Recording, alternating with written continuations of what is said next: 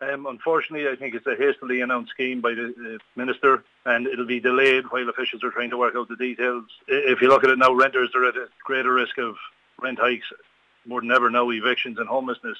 Yet the government has a bigger surplus now than they've ever had before, but they refuse to spend it on housing or even at the cost of living crisis.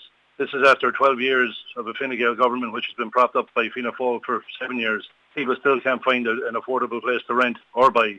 The rents are literally spiralling out of control every month, and the record number of men, women and children in homelessness is rising every month, and it's shocking.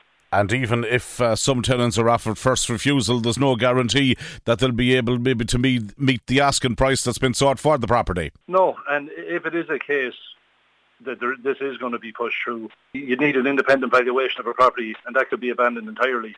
And unless you have an independent transfer valuation, the first refusal scheme, it'll fail.